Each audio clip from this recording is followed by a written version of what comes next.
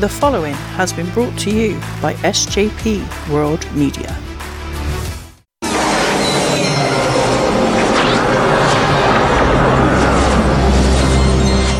Oh boy.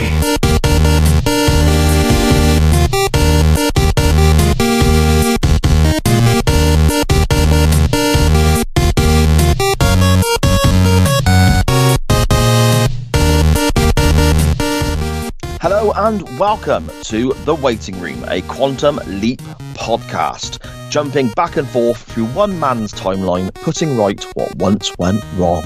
My name is Si, I am one half of your hosting duo here on SJP World Media, and joining me as always is the always entertaining, always brilliant, always insightful, my partner in time, Mr. Benny Mack. Benny, how are you, my friend?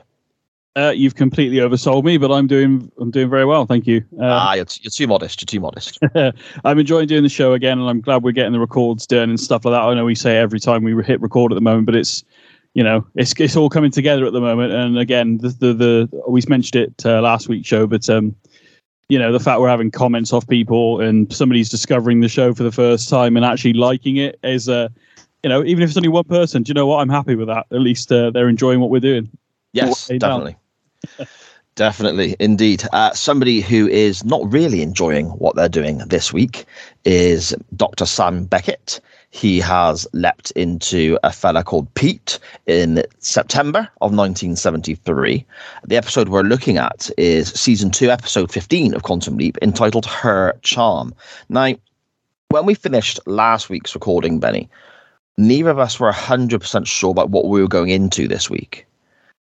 Now you've watched it back. Did you said you might sort of press play, get a couple of minutes in and go, oh, I remember. Did that happen? Or was this almost like watching something again for the first time, maybe? Do you know what? It's a bit of a mix, really, because I thought it was I think it's in season 3 or 4, but I thought it was the episode where he was a bounty hunter. Yes. That's where I got confused. And actually, he's an FBI agent, so I was completely wrong on that one. But I got 10 minutes into the episode, if that, maybe even less, to be honest with you. And I know we won't go there yet, but the insider, I knew who that was, like, straight away. I was like, oh, yes, it's this person. Yeah. So I didn't remember all of it. But I remembered the spoiler, if that makes sense, or the not the twist. Well, it is a kind of a twist, I guess, isn't it? But I think so. Yeah, but straight away I was like, oh yeah, this is where he is this and that is that, and oh okay. But in terms of like the rest of it, I didn't know it started with such. Well, it was quite an explosive start, wasn't it? With all the freaking gunfire going off, with almost 3-4 minutes of the show, and I'm not talking about like the cliffhanger they have. I mean, obviously with this last week's show, we had the Color of Truth cliffhanger again, didn't we? Was that right? Or was that's right? Yeah. Yeah. Oh man. Yes, it was, because that's right. So we didn't really have a hint of what was going on in this episode, which actually is kind of good, actually, even though we kind of moan about it a little bit, but it's kind of nice not having that, because when it opens, and then they get into the vehicle and all that stuff starts happening, the gunfire and stuff, it's like, oh my God, I didn't remember that. But as soon as he was almost at the door talking to Dana, as in the guy who Sam's leapt into, is it Nick, I think? Obviously, we'll get into that in a moment. But as soon as he started talking to her, I was like, "Oh yes, I remember who." I remember the twist, basically, of like what the little, the thing at the end of the episode, almost at the end of the episode, who's actually been sort of pulling the strings, basically, to a degree, or at least helping pull them. Yeah, I think it's quite a clever little. I don't know what you say, plot twist or trope, or I'm not 100% sure, but it's a clever little touch because it's the first time I think it's happened, isn't it? In terms of, and I don't know if this happens again. Actually, this is a thing I don't remember. I know it hasn't happened prior to us recording all these other episodes, but I don't remember it happening again. But I could be wrong on that, obviously. So we'll see as we go through this timeline of Sam Beckett. But interesting. Yeah, definitely. I mean, as I said, Sam leaps into an FBI agent called Pete. The first time we see the guy is stood on the doorstep of a house, and he's leapt in just as Sam has pressed the doorbell. Sorry, just as Pete has pressed the doorbell, apologies. And that then means that obviously he stood there with his finger against the doorbell, and you hear a woman shouting and yelling, all right, I'm coming, enough is enough, come on, stop ringing the doorbell. she opens the door, and Sam's confronted with, "Oh no, not you." So it's instantly we're getting this kind of friction there between the two main characters in this leap. The person not happy to see Sam or Pete is Dana Barringer, I think is how you say it, Benny, isn't it? Yeah. That's how they say it. So that's what I'm sticking with. Yes. Okay. And I mean, the gist of it is this lady Dana is in witness protection. And she's going to meet an untimely death. She is going to be killed by somebody who she testified against, which we'll come to shortly. And it's effectively Sam's job to make sure she doesn't get killed. That's the basic gist of the whole leap, isn't it? Yeah. Obviously, as it goes through, you learn a bit more. But basically, witness protection, and but based on her reaction to Sam or Nick, is God, not you again, and it's like straight away. But like, I love the fact the inner monologue of Sam before the door opens of like, I don't think I'm here on a date. And he's like, brings the door down, finally opens the door. And she goes, "Oh, not you." He goes, "Yeah, I'm definitely not here on a date." So there's a little inner monologue sort of going on with Sam basically, which is quite good. It's every, do you know what? I think we lose a bit of the monologue as we go on. We can get it occasionally. But it's obviously the inner monologue of Sam was quite heavy in the first season, wasn't it? Yes. And we still get bits of it, but we don't get. It's actually quite a nice little storytelling device, actually, this inner monologue, to hear the thoughts of the character or them processing a situation in front of them, and it works really well here with the whole because you are literally met with this character because we haven't seen him last week because we had a different teaser completely, and then. He's just a guy in a big trench coat with glasses on. You don't know whether he's going for a funeral, whether he's a salesman. Don't know. That's the thing. I was going to say, it screams FBI to me, especially the glasses. Okay, but I don't mean necessarily screams FBI as in definitely FBI. I mean a character playing somebody in the FBI from American television. Okay, what they thought an FBI agent looked like, or what are the FBI? Yeah, and similar, like you look at these cop shows and murder mysteries and so on, these thrillers that you have in like sort of from the 2000s onwards, the likes of CSI and Criminal Minds and all that sort of stuff. They all drive the same type of car and they all behave in a similar sort of way. It's almost like there's this kind of stereotype, isn't there? Yeah, like government issue. Well, I'll tell you what was a good word for FBI agents would be X-Files, because the way that the sunglasses actually, now that you've mentioned it, it makes perfect sense, actually, because you look at Mulder and Scully's glasses, especially in like the first season, the glasses they wear, the coats they wear, the vehicles they drive to a degree, Men in Black-esque to a degree. But yeah, the cars especially. I mean, in this case, not so much. His car was a bit more, it was a horrible colour. I don't know I think, was it a bloody, I don't know what type of car it was, actually. Beige or some sort, wasn't it? It was horrible, wasn't it? I don't know. Maybe it was government issue then, that's why it was that colour. Yeah, maybe. Sam as Pete, and Dana get in the car. And they're looking for the keys for the car, which Dana says, well, last time they were on the floor. They both bend over to look for the keys, and that's when we get the villain of the piece, Nick Kachifos, I think is how you say that, maybe? Bless you. Thank you. And it's effectively a drive-by. They're trying to kill Dana off, and he's firing his machine gun out the window and guns all the windows out of the car and so on. And again, as you said, Benny, absolutely spot on.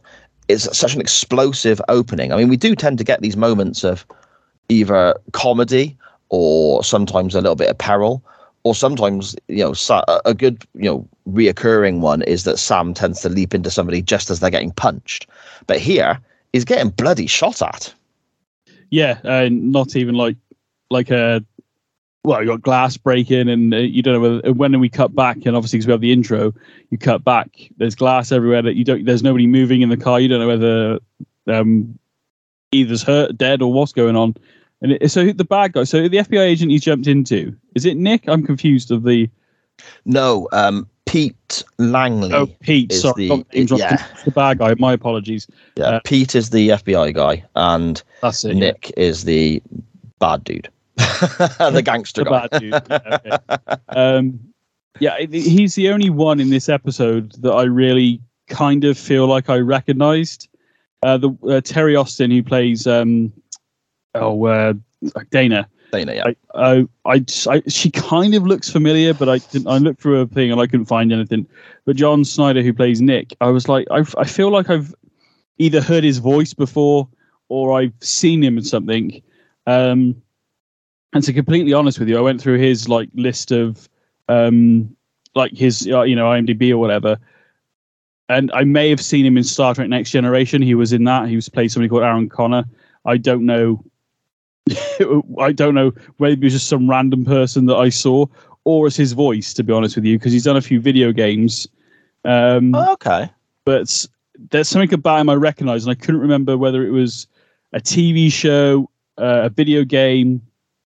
And I'm going through it again, and I'll give you this little trope out there because we haven't actually. I don't think I've mentioned it on the show very often. But I know you've been asked to do this show a few times in the past, but he was in Babylon 5. So, but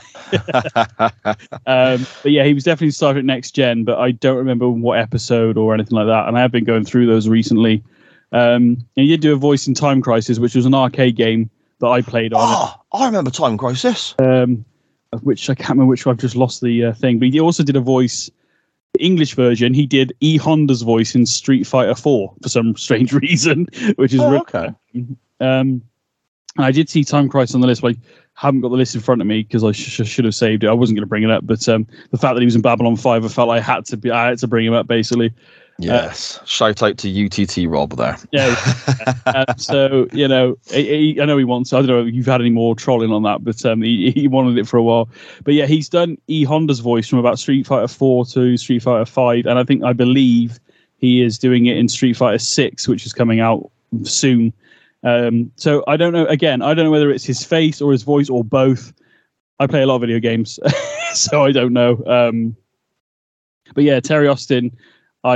She kind of looked familiar to me. I don't know about yourself, but she looked familiar to you, whether you know her from anywhere. Well, this is it. Yeah, I looked at her and I clicked on the name online and so on, looked into it thinking, oh, she must have been in loads of stuff because I really recognise her. She must be. And the fact, if I recognise an actor, then they must be pretty prominent because, I don't get around to watching a great deal of movies or anything like that. So I thought, oh, well, I recognise her. And the name, for some reason, stood out as well. I don't know if this, because it's Terry Austin, it's a combination of two different names, whatever, I don't know. And I thought, well, I must know her from something. She must be, relatively famous for something. But there wasn't much, was there? I mean, in terms of myself, there was nothing that I can go, I've seen that. Oh, yes, she was. But she's done quite a lot of popular TV shows. She was in Wings as Shannon Moss. She was in Seinfeld as Ava. Again, never watched that myself. So, obviously you've seen Quantum Leap, is what we're talking about. She was in an episode of Baywatch Nights. I remember that. Baywatch Nights, I never saw that. Lieutenant no, the cat. What's that, a spin-off, or was that a film? Or it's after Hasselhoff left Baywatch, and then they did Baywatch Nights, and it was a couple of short series of it, and he was now in charge of a detective agency, or he was a detective himself. It's as bad as it sounds, mate. That sounds quite bad. And I will say she was in Baywatch as well as Mum. Okay. That's all it says. I don't know what character. But yeah, again, she's got one of those faces that you kind of go, I feel like I know her from somewhere, but yeah, nothing on that list jumped out at me. And the same with John Snyder, who plays Nick. The guy that is the other FBI agent looked familiar. But again, he's done about a handful of things, and again, nothing that I've seen. So I think some people just have a certain look about them, But then I've never mistaken Scott Bakula or Dean Stockwell for anybody else, So I don't know. But Terry Austin definitely has that classic sort of 80s, 90s TV look. Is probably the best way to say it. I'll tell you what, yeah, that's a really good way of putting it. You're spot on with that. It's very, I don't want to say generic in a negative way, but it is kind of, that was the look of certain actresses for a certain period of time, wasn't there? If you'd have shown me just a still of her in the office or whatever, with that blouse she had on with the hair and the background that she was in, and I'd be saying, I think this was made in probably the 90s. But it looks like she might be playing someone in the 60s or 70s, maybe. And obviously, this is 1973. That's right. So, but yeah, again, I think in terms of the way it looks, you would go, 90s, output, a minimum. Yes. Yeah, definitely. you mentioned there the other FBI agent. This is somebody who goes by the name of Richardson, and Dana is demanding to see Richardson quite early on. She doesn't want to be looked after by Pete. She thinks he's incompetent and so on. She wants to see Richardson to discuss, the plan for looking after her, basically. And we find out a lot of information very quickly in this story, don't we? Quite early on, we get the scene set very early with regards to, as we mentioned earlier, Dana is in witness protection, but she's already been found twice, which is unusual. Sus, isn't it? Straight away. Yes. She is killed at either, was it 2:18 or 3:18 that afternoon? Al informs us. Yes, yeah. She's going to die like something like 3:15 that day. Also, the FBI agent who's like the head of that department or whatever, or the witness protection, the way he kind of turns it around on Dana, like, well, you were only friends with him for a little bit or whatever, making her like feel like she's the criminal, because they speculate that Nick's paid off the jury and that's why he got acquitted, so he can't be tried again for the crimes that he was being she had evidence for, but yet somehow he still walked away free. But this freaking was it Greg Richardson as an FBI agent? He's a bit of a tool, to be honest, towards her. I know she's a bit of a chore, but Jesus Christ, man, almost like blaming her for the predicament that she's in. The system failed. I think that is a purposeful plot device. I think that was in there intentionally, because the gist of this is obviously, and we're going to, I think we're going to jump around a little bit to make points with reference to later stuff in the show as well. We get the conversation that,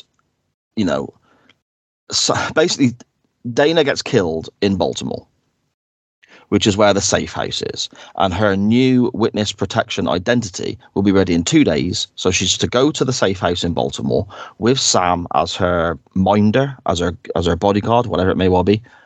Wait the 2 days, new identity arrives, disappears into witness protection again, and hopefully this time she's okay. It seems like there's already inklings that Nick, the gangster who she testified against, she was his secretary at one stage and provided evidence that in his trial and so on that you said, Benny, he obviously got away with. Nick has somebody working on the inside.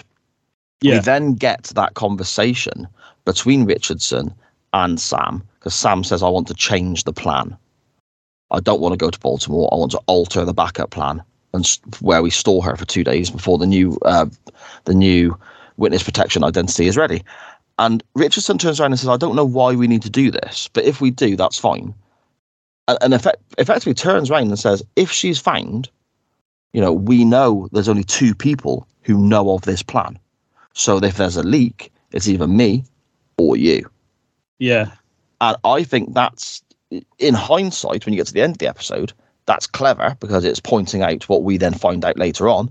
But I think the writers are trying to misdirect us by saying there's only 2 people who know of this plan. So there's only 2 possible leaks, and Richardson then acts like an absolute dick. So we're not supposed to like him. So I think we are supposed to suspect him. Suspicious of him, yeah. Yeah, I think it's trying to misdirect us, trying to take our eyes away from. Well, we wouldn't normally. The first time of watching this, you wouldn't normally suspect Sam of being the bad guy, even though he's leapt into somebody else, and you have no idea of their history. Yeah. You have no. This is a good. I think it's good in a sense of that, because it's the first time where, and I remembered it straight away, but I remember watching it the first time, not even being. Well, it must be the freaking douchebag, basically. Yeah. So yeah, it's quite a good. Like I said, now I always try and watch these as if I've never watched them before.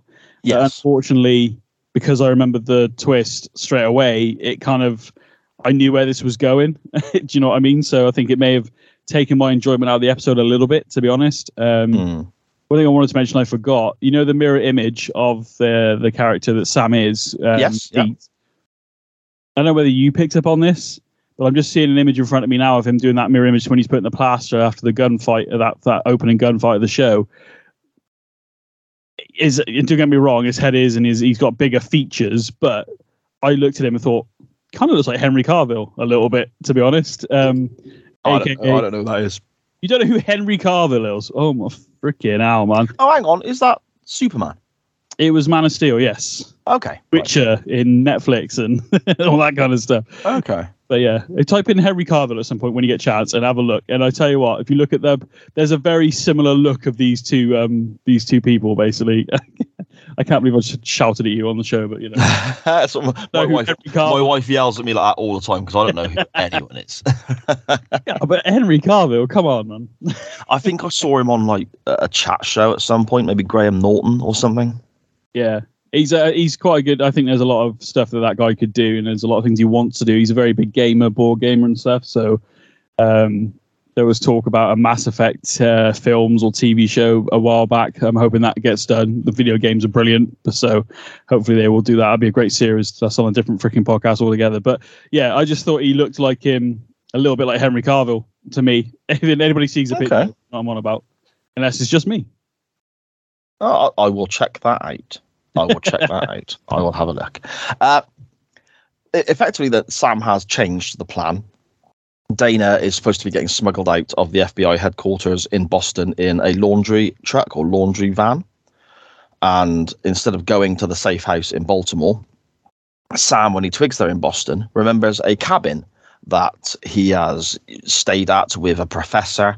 And apparently this is the location of where he and this professor of his came up with a theory, the string theory, that kind of lent itself to the Quantum Leap project. I don't remember this at all, to be honest. I remember them going to a cabin, but I didn't know why they went there, and I didn't know there was a link in with where they came up with the theory of Quantum Leap in there at all. So that was completely, okay. It was completely new to me. Yeah, really interesting, I thought. Really, really clever little, because it comes up again later on, doesn't it? Which I thought was quite a nice touch as well. So that's the plan. They're going to do that instead. Now, there's two things here I want to point out that I've got a slight issue with. Okay? The first one is the character of Dana is incredibly unlikable. She is negative, bickering, whingy, and I appreciate her life is in trouble. I fully get that, but these people are trying to help her, and she is just downright rude to them a lot of the time. The second thing is the fact that they still leave in the laundry van. If you're changing the plan, why not send the laundry? I mean, initially when I watched this back today for the recording, and we saw the laundry van leaving, and then the bad guys, Nick and his companion, following the laundry van, I initially thought, okay, they're not really in there. They've sent that. Well. 100%. I did as well. I thought there was going to be the laundry van as the would be the one. Oh, there she is. Let's go and follow that. And then they leave in like a car 10, 15 minutes later or something. Yeah, like a diversion sort of thing. That's what I thought, And then when you realise that they're actually in the laundry van, which stands out ridiculous. I mean, if you don't know you're looking for it, I guess it is just a laundry van. But when you are looking for that specific vehicle, it stands out a mile. It doesn't blend in with the rest of the traffic at all. It's a bloody great, blue and beige van for the dirty laundry, for crying out loud. And I'm thinking, first of all, Dana is incredibly unlikable. And secondly, if you really want to try and keep this girl alive, and you want to shake things up and change the plan, change the vehicle as well. I thought that as well. And obviously at this point, as the viewer, we're led to believe that more than likely, Greg Richardson, the other FBI agent, is the guy that's feeding Nick this info. So if Sam like you said, if Sam wants to change the plan, again, I'm with you. I honestly thought that laundry truck was going to be a decoy, and Sam would then leave in a car. And do you know what? Maybe I must have seen it in another TV show or something, because I honestly thought we were going to see a car later on with her emerging out the back seat under some blankets, and I must have seen that in something else. But that's where I thought this was going. Yes, and me. 100%. Okay. But that's not the case. We have Nick and his companion, his sort of partner in crime, I guess, is second in command in the gangster world. They follow the laundry van. They follow Sam and Dana. But also they've had a quick conversation about, that she can't get away because we have a man on the inside. So now we have the confirmation from the bad guys very, very early on in the episode that there is a leak in the FBI. And we know that it can only be one of two people, don't we, Benny? Yeah, I mean, that was very adamant, wasn't it, as well? And I think, again, by this point, season 2, episode 15 of the show, we know what Sam's like. Yes, he hasn't done necessarily everything by the book to this point, but he's never been an asshole or a dude. So, and the fact that we are led to believe one of these two people is going to be the snitch, basically, or the person that's working with the gangsters. We all assume it's the other FBI agent, but obviously, we've kind of given it away anyway, I suppose. But obviously, it isn't Sam, but it is Pete who he's leapt into. Yes, and so they get to this is where it started going. Okay, but when they're driving the 3:15, whatever it was when she was supposed to die, is now past, and it's been like an hour. Sam was expecting to leap, and yet again, I will point out in this one, there's quite an absence of Al in this one, to be honest, from key moments. Whereas we've had a few episodes prior, he was in it, quite a lot, and I liked seeing Dean Stockwell and Scott Bakula bounce off each other. But also, obviously Al's not there, so when Sam finds that phone number a bit later on, he just kind of looks and he goes, "Yeah, okay." We don't really focus on it too long. But that would have been a perfect opportunity for Al to be like, let's see whose phone number this is, And it seems to be very convenient, isn't it? I know it's to move the plot along and have it be like a whodunit type thing, but sometimes you think, where the fuck is Al? Yeah, fair point. Where the fuck is Al?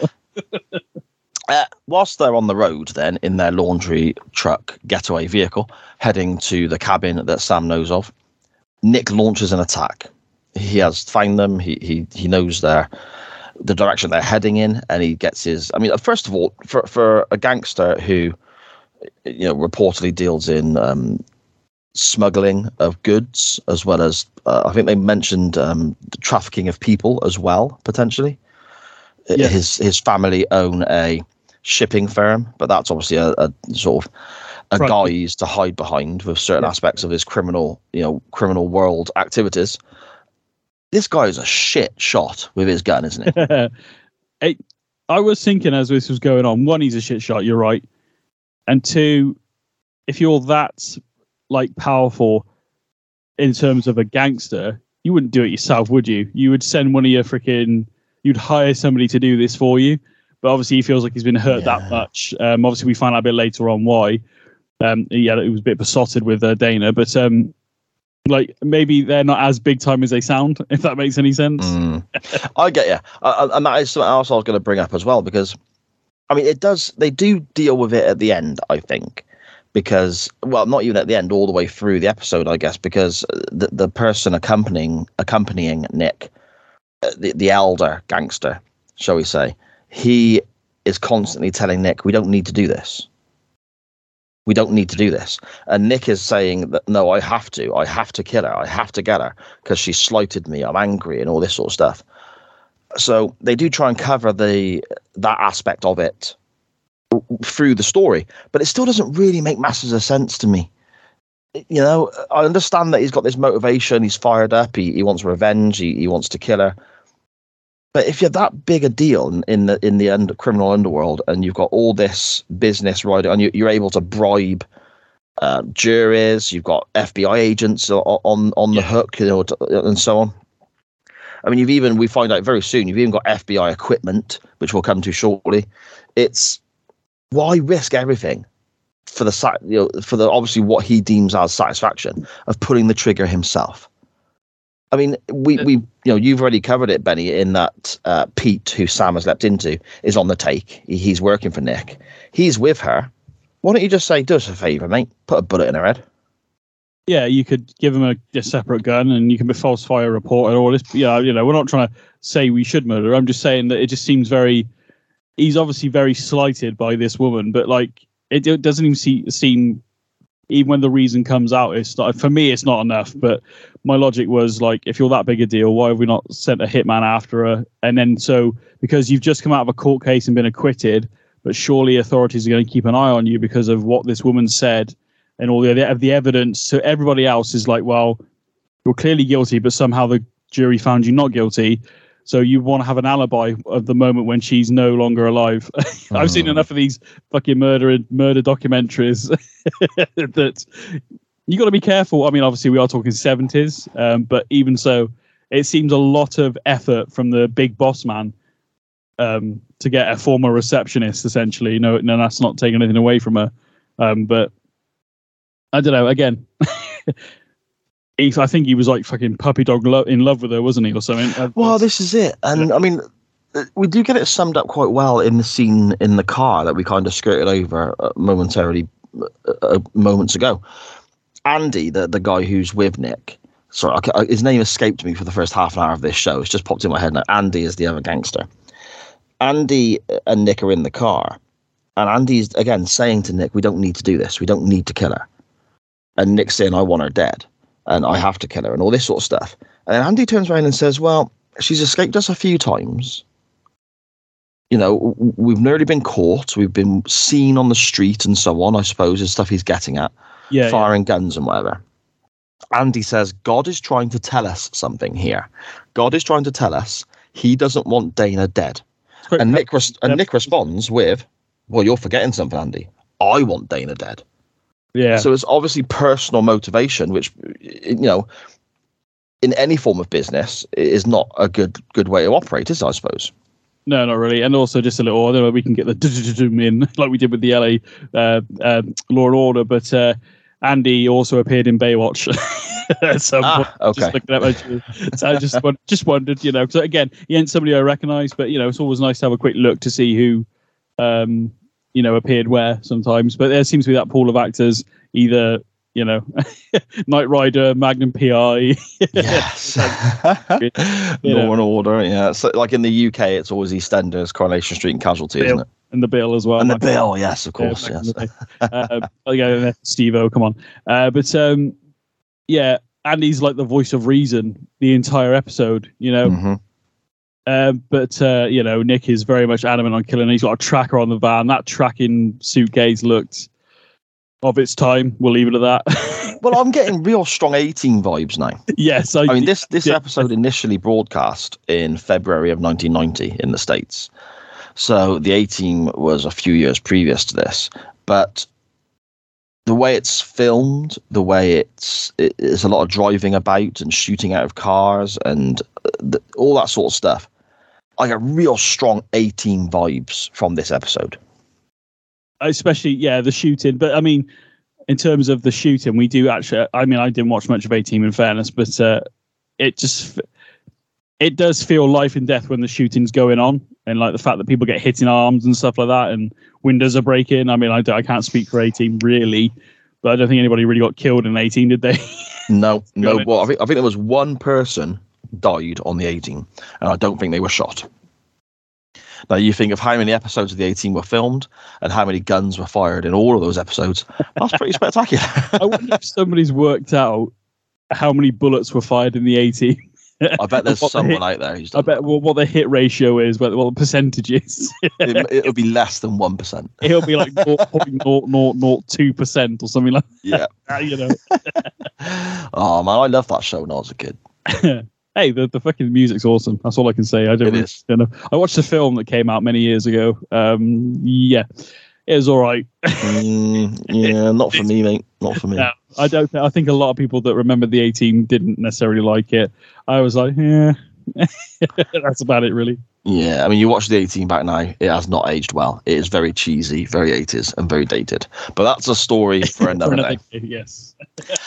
Eventually, we get to the cabin, and the whole time they're driving, you know, they've been shot at by Nick, got rid of him by throwing laundry out into the road and making him go off the road and crash his car and so on. And we eventually get to the cabin, and then going into the cabin, looking for lights, food, all this sort of stuff.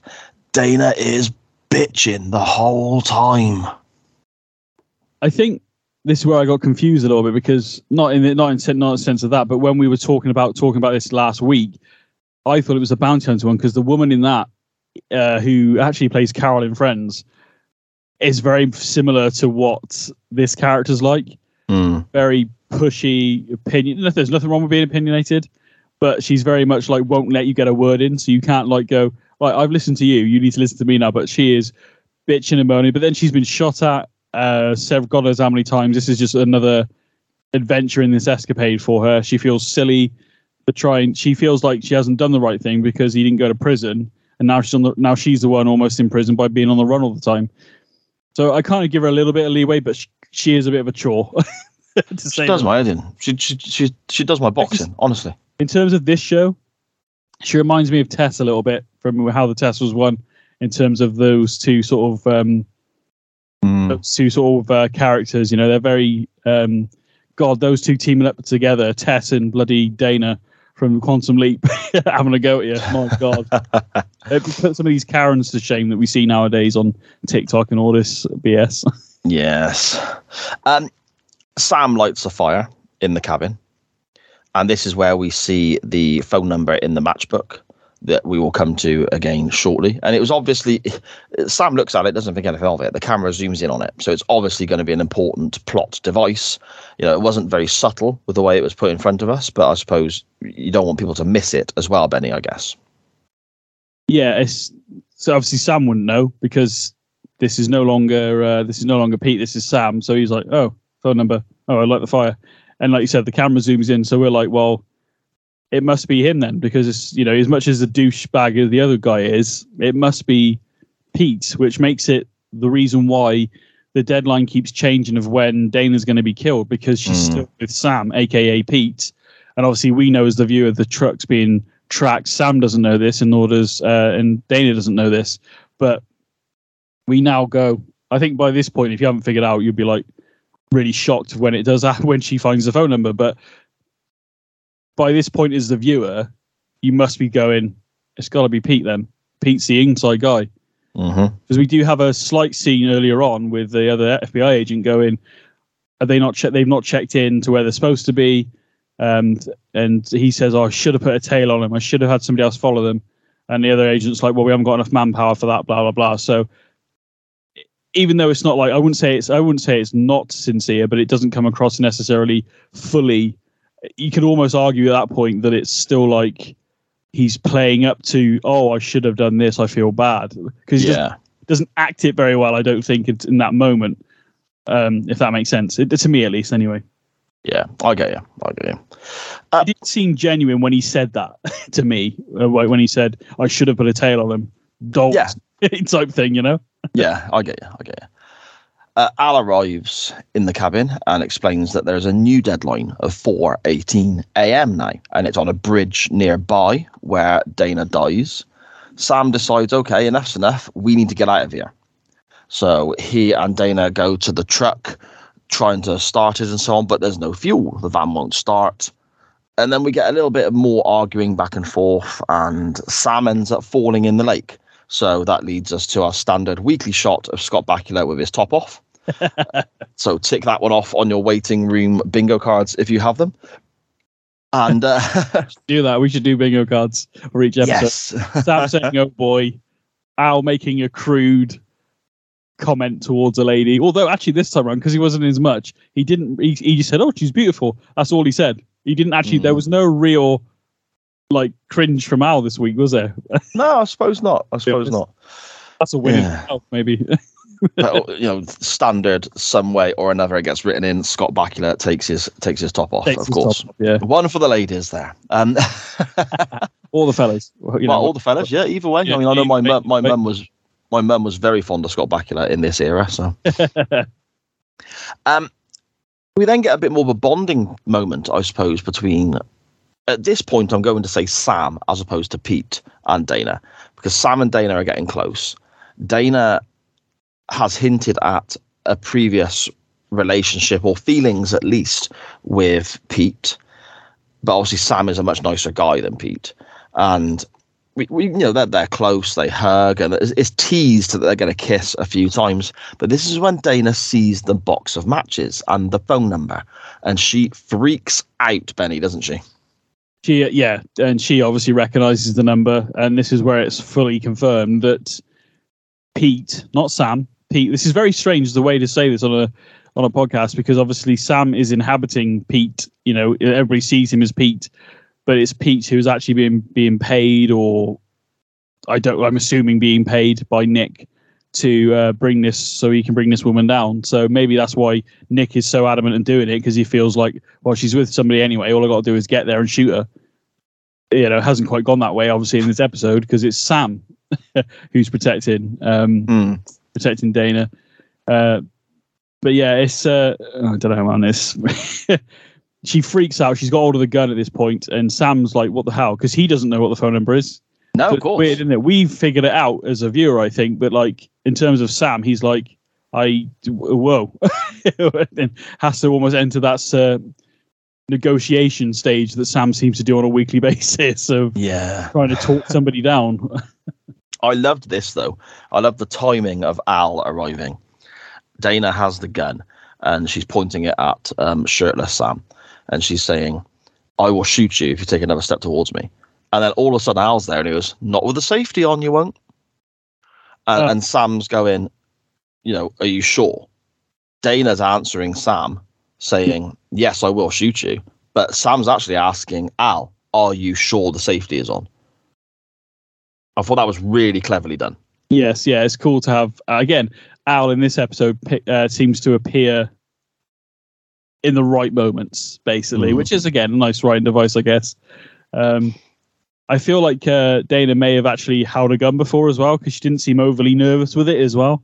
Like sometimes when you have these people in shows, they point a gun at somebody, they've never done it. You can tell they're nervous about it. They're just trying to stay safe or whatever.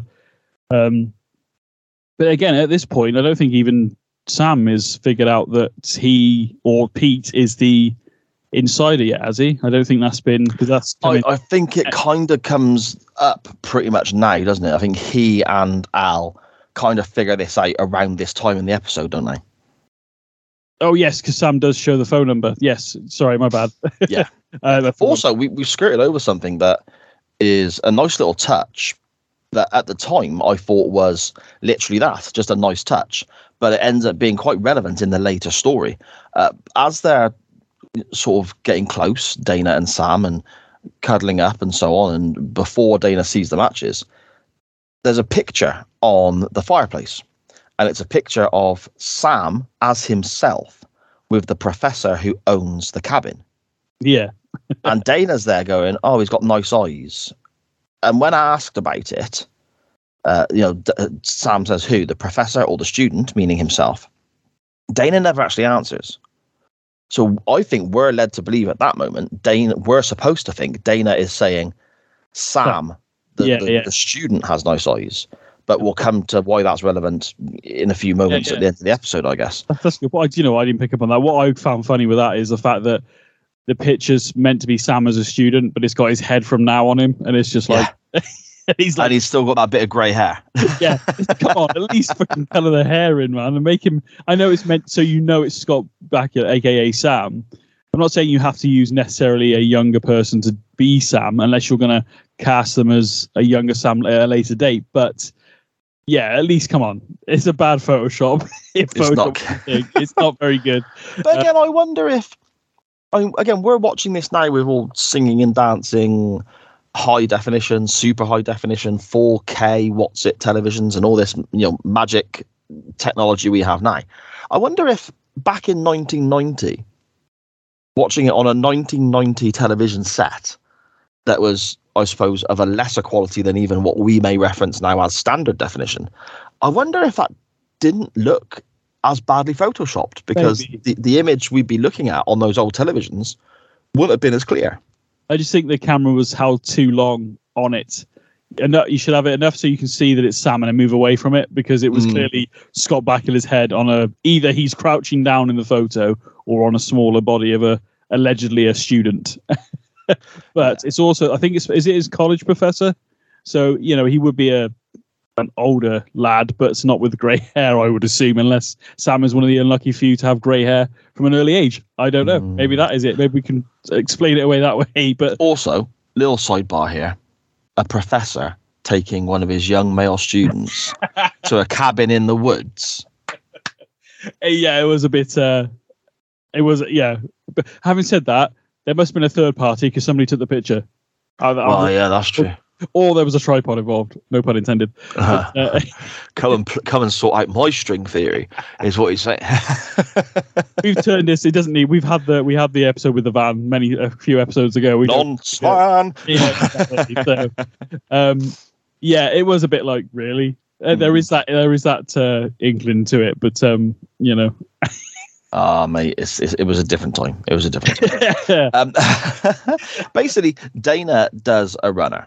We now know that Pete works for Nick. We know that Nick and Andy, the two gangsters, are very close. Dana does a runner. Everyone's basically then chasing everyone else through the woods for a bit. It's we have Nick and his crony turn up in the car as well. There's a real cringy smile on his face when he's the fella that he's with. You know, he shoots Dana. He misses a couple of times. Then he hits her on the arm, just skims her one arm. Then the other fella's like, "Why didn't you just kill her?" He goes, basically, he wants to toy with her now, torture her, whatever he wants to do. This bloke. But the other guy, you know, we've been chasing him for freaking a day now, or whatever, if not longer. At least what we've been watching over a day now, into the next day at least. Anyway, yes. So he's like, "Why didn't you just shot her?" He goes, "Oh, I think I remember what he actually said, but something basically saying we're gonna have some fun or something along those lines." So he has no intention of killing her straight away. He wants to make her suffer, doesn't he? So yeah. Again, another thing of one, Andy, the elder gangster here, Nick's kind of second in command, I'm assuming. He's low-key the star of this show. He's got his head screwed on. He's saying, just kill the girl. We shouldn't be doing this in the first place, but now you've got a chance. Just kill her. Yeah, and Nick is very much like I said before, if he's as big a deal as he thinks he is, then I don't know why he's doing it himself, but there we go. We covered that earlier. Yeah. Al kind of guides Sam to where Dana is. She's ran off from Nick. She's a few yards away again. He shouts for Sam, and while using his voice, he guides Sam directly to where Dana is. Sam then goes through this weird little kind of monologue with Dana. She's cottoned on that Sam is talking to somebody else with regards to Al. Yeah. And he then explains he's not Pete. You have to trust me. And again, it works for the nature of this story. It works for this episode at this particular moment in the story. But when you take it out of context a little bit, or you break it down a little bit more, you know, with regards to detail, this is a woman who is being chased by two gangsters, has just found out that the FBI agent who is supposed to be protecting her is also working for the gangsters. And now that same FBI agent is saying, I'm not really him, you know. Yeah, she's been shot at, she's bleeding, it's the middle of the night, she's scared. And she just kind of looks at Sam and goes, oh, okay, I trust you. My only thing with that is, so just before we get to that bit, there was a bit where Al stood by, as you mentioned, and he's going, Sam, I'm over here, Sam, I'm over here. And she's down on the floor, How did Al not notice her getting up, grabbing a stick, and then swatting fucking Sam in the back with it? How did he not notice that she was up in hiding behind the tree? Anyway, moving on. My reasoning behind her, sort of, one, she's been shot, she's been running, and she's knackered, and three, she is on the edge of a cliff, isn't she? She has nowhere to go. So maybe in that moment she thinks, I've got no choice but to try and at least trust this guy. Either way, I mean, okay. So that's my only thing. Or his behavior over the last 12 hours has been different to what Nick is normally like, which we do get an inkling of that earlier on in the episode. Whereas, you know, when the other FBI agent's almost treating her like a criminal, you know, he did as well. Whereas Sam hasn't treated her like that from the moment he's met her. Yes, she's a chore and she's annoying, but he tries to be tolerant of her. Mm.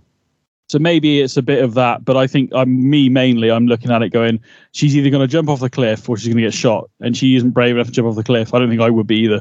But so she's kind of like, I've got really nowhere to go at this point. Or she could have hugged him and kneed him and then taked and legged it. But, you know, either way, there's something could have gone with it. But that was my only reason in there. She's bleeding, she's tired, and he's trying to convince her. And if she, you know, maybe, well, I don't know, maybe she thinks if he was going to kill me, he would have done it already. But then again, we're waiting for Nick to do it, aren't we? So, well, yeah, there's true. Several ways you can look at it, but my theory was at that point, she's got nowhere else to go. Yeah. Okay. I get you. We then have effectively a little bit of a standoff. Nick and Andy arrive, and Nick he's got his gun in his hand. Sam pretends to be holding Dana hostage. And we kind of get a bit of a standoff as to who's going to pull the trigger first. And eventually, well, Nick basically says, "Oh, she got to you, Pete, didn't she? She got to you," and twigs that Pete isn't completely on his side any longer. Before going in, we get the standard sort of late 80s, early 90s slow-mo effect here as Nick goes to raise his gun. Al is shouting at Sam just to shoot him, and we get the line from Al, for Dana to live, Nick has to die. And then Sam brutally just guns the guy down. And I think this is, I understand that we're getting that message of it's one or the other effectively. But I find this so out of character and quite jarring, to be honest, with how cold-blooded and brutal Sam is here, because he literally just guns Nick down, doesn't he? It's definitely aggressive. I'll give you that 100%. But obviously, in that moment, it's them or him. So yeah. You know, it's weird, isn't it? Because you watch some TV shows and you're like, just shoot the prick. He's a bad guy. And yet we're looking at this now, and I understand where you're coming from. But it is them. But I can't remember if Sam killed at this point. I think I don't know whether he definitely has now. I can't remember if he has in previous episodes. I'm going to have to look back at that. But I don't think so. But this is, at least in terms of like actually pulling the trigger with a purpose. But as you said earlier on, Al says it's either in order for her to live, he has to die, and vice versa for it to stop. So in that moment, I mean, Nick doesn't believe that, like you said, that Pete is any longer on his side. And we've seen how this guy is already. He could have easily shot. Well, I say easily, he hadn't shot very well through the whole episode, but he could have quite easily killed Terry. No, it's not. Sorry, that's her real name, Dana. Sorry. Then in there in that one part, but no, he had to wound her and start chasing her down like he was on a hunt or something. So I get what you mean, though. In terms, so we have seen Sam can throw a punch and a kick with the best of them, but yeah, definitely pulling the trigger when he needs to. Like you said, it's either going to be them or him. So. Yeah, I get it. Again, it's sort of backed into a corner, I guess, isn't it? 100% backed into a corner, yeah. So they're on the edge of a cliff, like I said earlier. So yeah, definitely. Okay. We then get the almost sad scene in a way of Andy getting quite upset that Nick is dead, and the whole time saying to Nick, "Why didn't you listen to me? Why didn't you listen to me? We didn't even need to be here. This didn't need to happen. You should have listened to me." Yeah. And he picks up his fallen friend, his fallen business associate, and carries him out. However, Nick is obviously dead. He is no longer of this world. So, dead bodies normally are quite, shall we say, limp and relaxed. Yeah, he's been shot at least 6 times, at least. Yeah. So, I mean, he's definitely dead. Al confirms that he's dead. But Nick's got his arms around Andy's neck when he's carrying him away. They always do that in TV shows, don't they? They always do that. It's I saw that as well. He's put, your arms, unless he's put his arm, you could put your arm, but even so, there's no movement there, is there? So I don't know. We'll have to look past it this time, but you see TV shows all the time when they're meant to be unconscious. I mean, yeah, if they had a few too many to drink and they might hug up to you, that's just like a natural thing to do. But when you're dead, I don't think so. Yeah, fair enough. Back at the cabin, and this is a nice touch as well. I thought this was quite good, because sometimes I wonder about when the person that Sam has leapt into returns, how they are going to react to the situation. And Sam is trying to cover this. He's giving Dana the gun and telling Dana to cover me until the sheriff and Richardson arrive. Al says that's going to be in about 56 minutes. I think he says something like that. So he's covering the fact that when he leaves, Pete is going to return, and Dana has to cover him with a gun because you don't know how Pete's going to react. I thought that was very good. It was a nice touch, to be fair, because we have a lot of, like you've already said, moments of when Sam has, there is that one where it's in the first season when he leaps into that gangster who's like having it away with Teresa. Oh, yes. Remember? Yes. But then he leaps to the lying, Don. I'm dying. Yes, if you remember, but when he leaps into the Don, how I know he has to publicly say I don't mind these two dating, but what would actually the Don be like once Sam left? We don't really touch upon that. Whereas, like you said, it's a nice touch in this one because he not only gives the gun to her, if she's still like, you're crazy, what are you on about? I mean, she hasn't fully bought into this.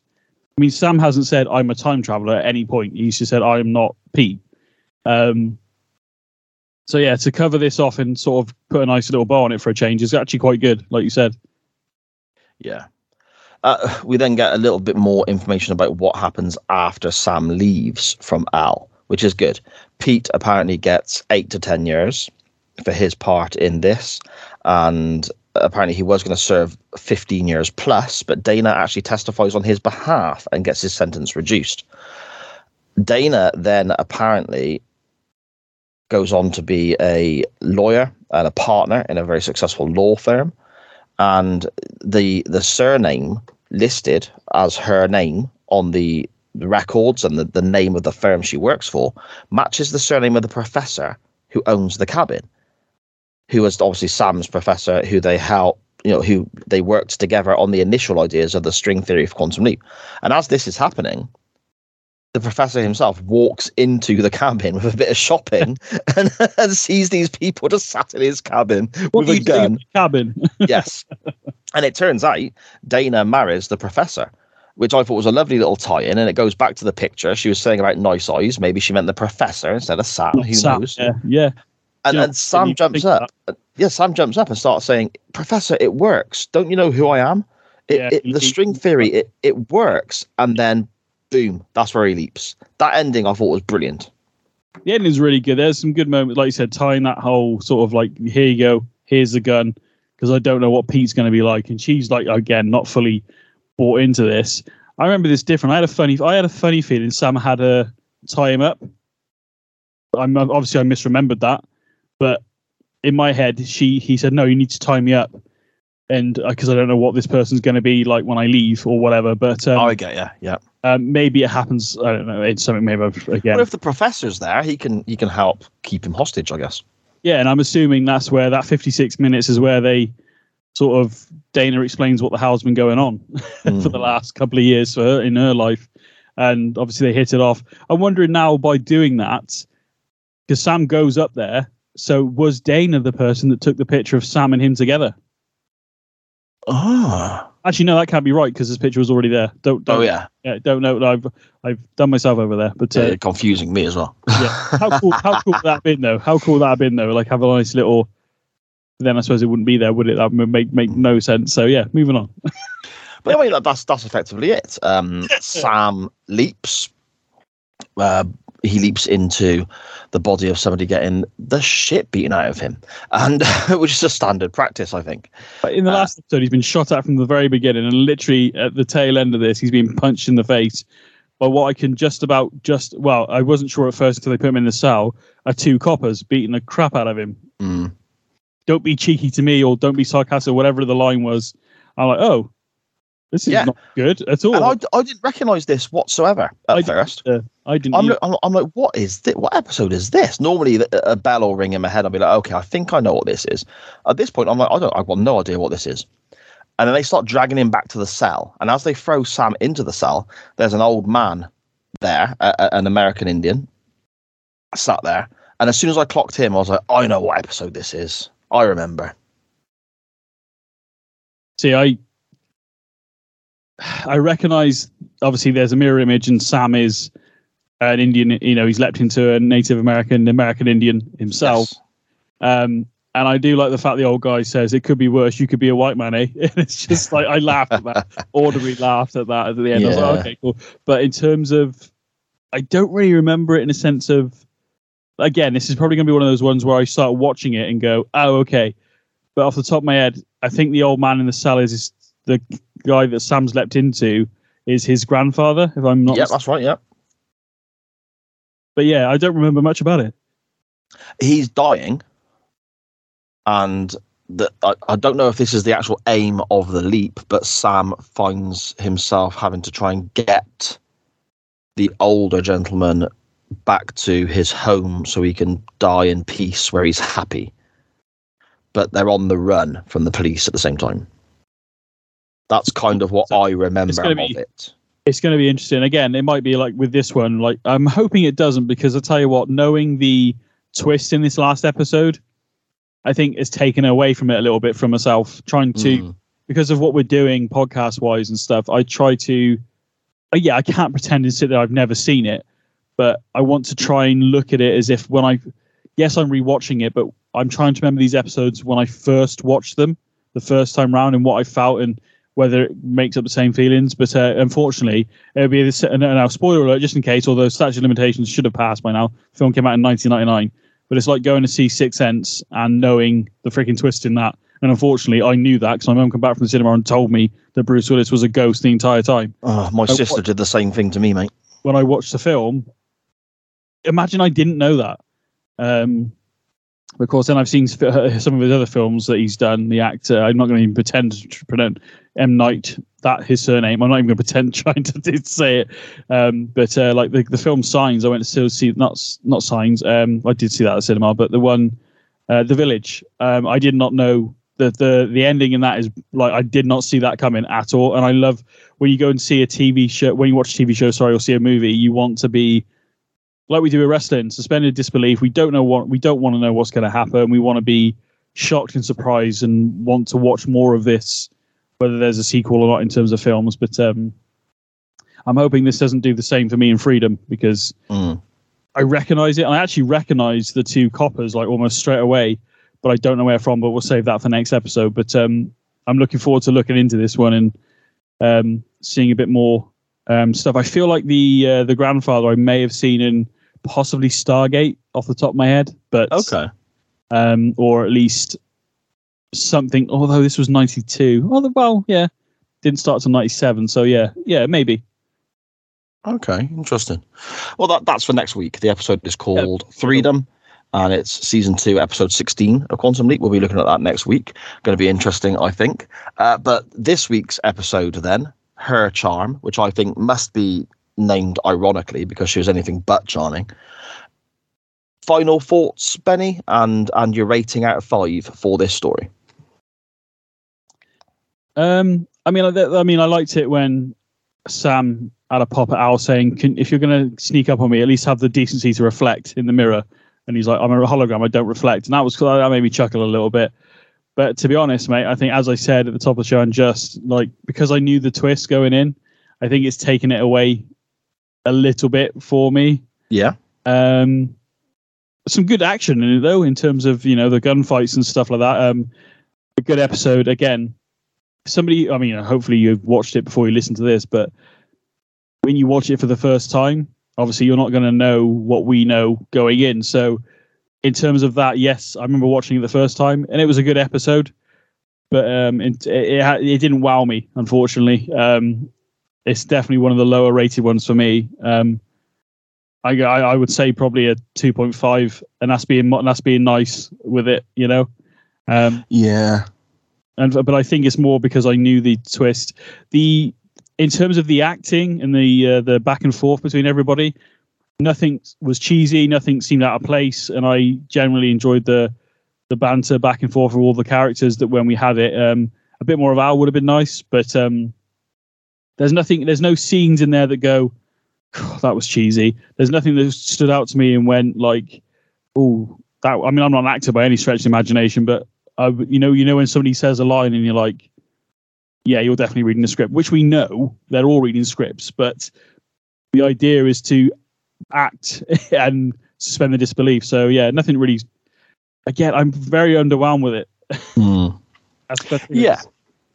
Yeah, I'm kind of the same, mate. I've got 2 out of 5 for this one. I think the premise is quite good. The idea of somebody is an FBI leak, or somebody is working for the gangsters in the FBI, and you get this the reveal of it being Pete, who Sam has leapt into. I think the premise of that is very clever. I think Dana is a very unlikable character, and that doesn't help.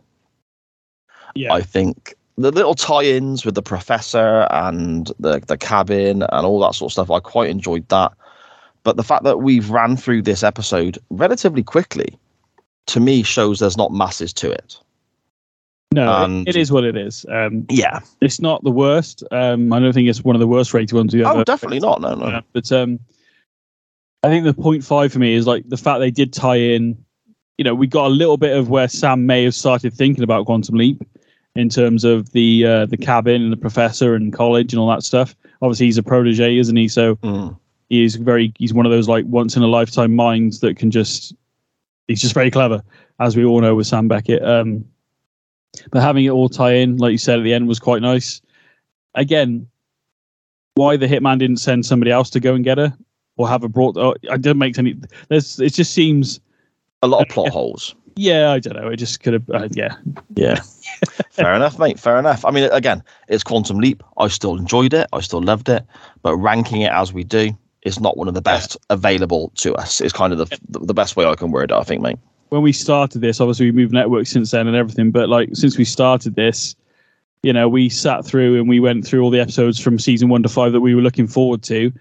But there have been some episodes that we didn't mention that have been really good. So, this unfortunately, this isn't. I wouldn't say I would skip it if it was on. I wouldn't turn it off if it was on telly. If I was watching the DVDs, would I watch it again right now? If I was going to go back through maybe in a year's time, probably I would go, I'll pass that one. Yeah. In the nicest way possible. I get you, mate. I get you. So there we go then. That concludes this look back on Her Charm. Looking forward to the episode Freedom next week.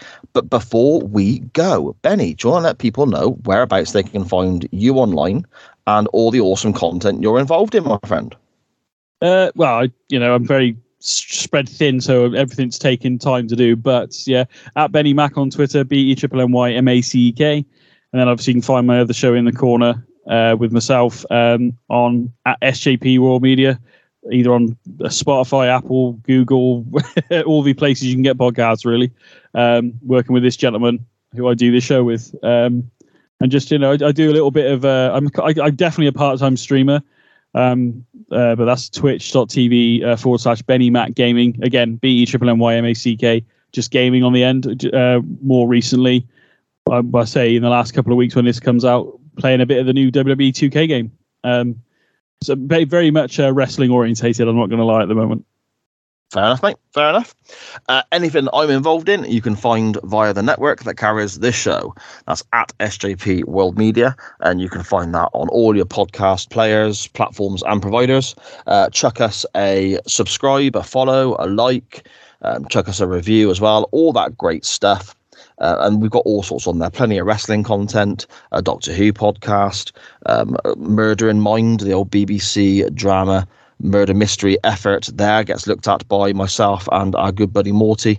We go live on a Monday night with Chain Wrestling. More live content coming up on the YouTube channel as well. So much going on with the network. And that's at SJP World Media on all your podcast providers and Facebook and Twitter.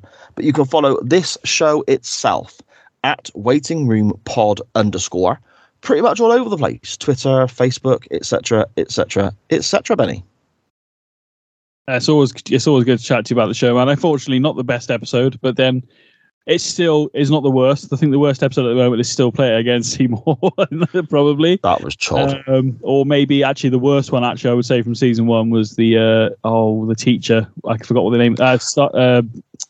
Star-Crossed or Star-Crossed. There we go. That's it. Star-Crossed. Yeah. So yeah, by far not the worst episode, but not one of the best ones, unfortunately. No, but there we go. Plenty more to get into as we continue this journey with Sam and Al. Benny, I've had a blast, my friend. I look forward to next week, and I'll speak to you then. Yeah, and we'll see you all again soon.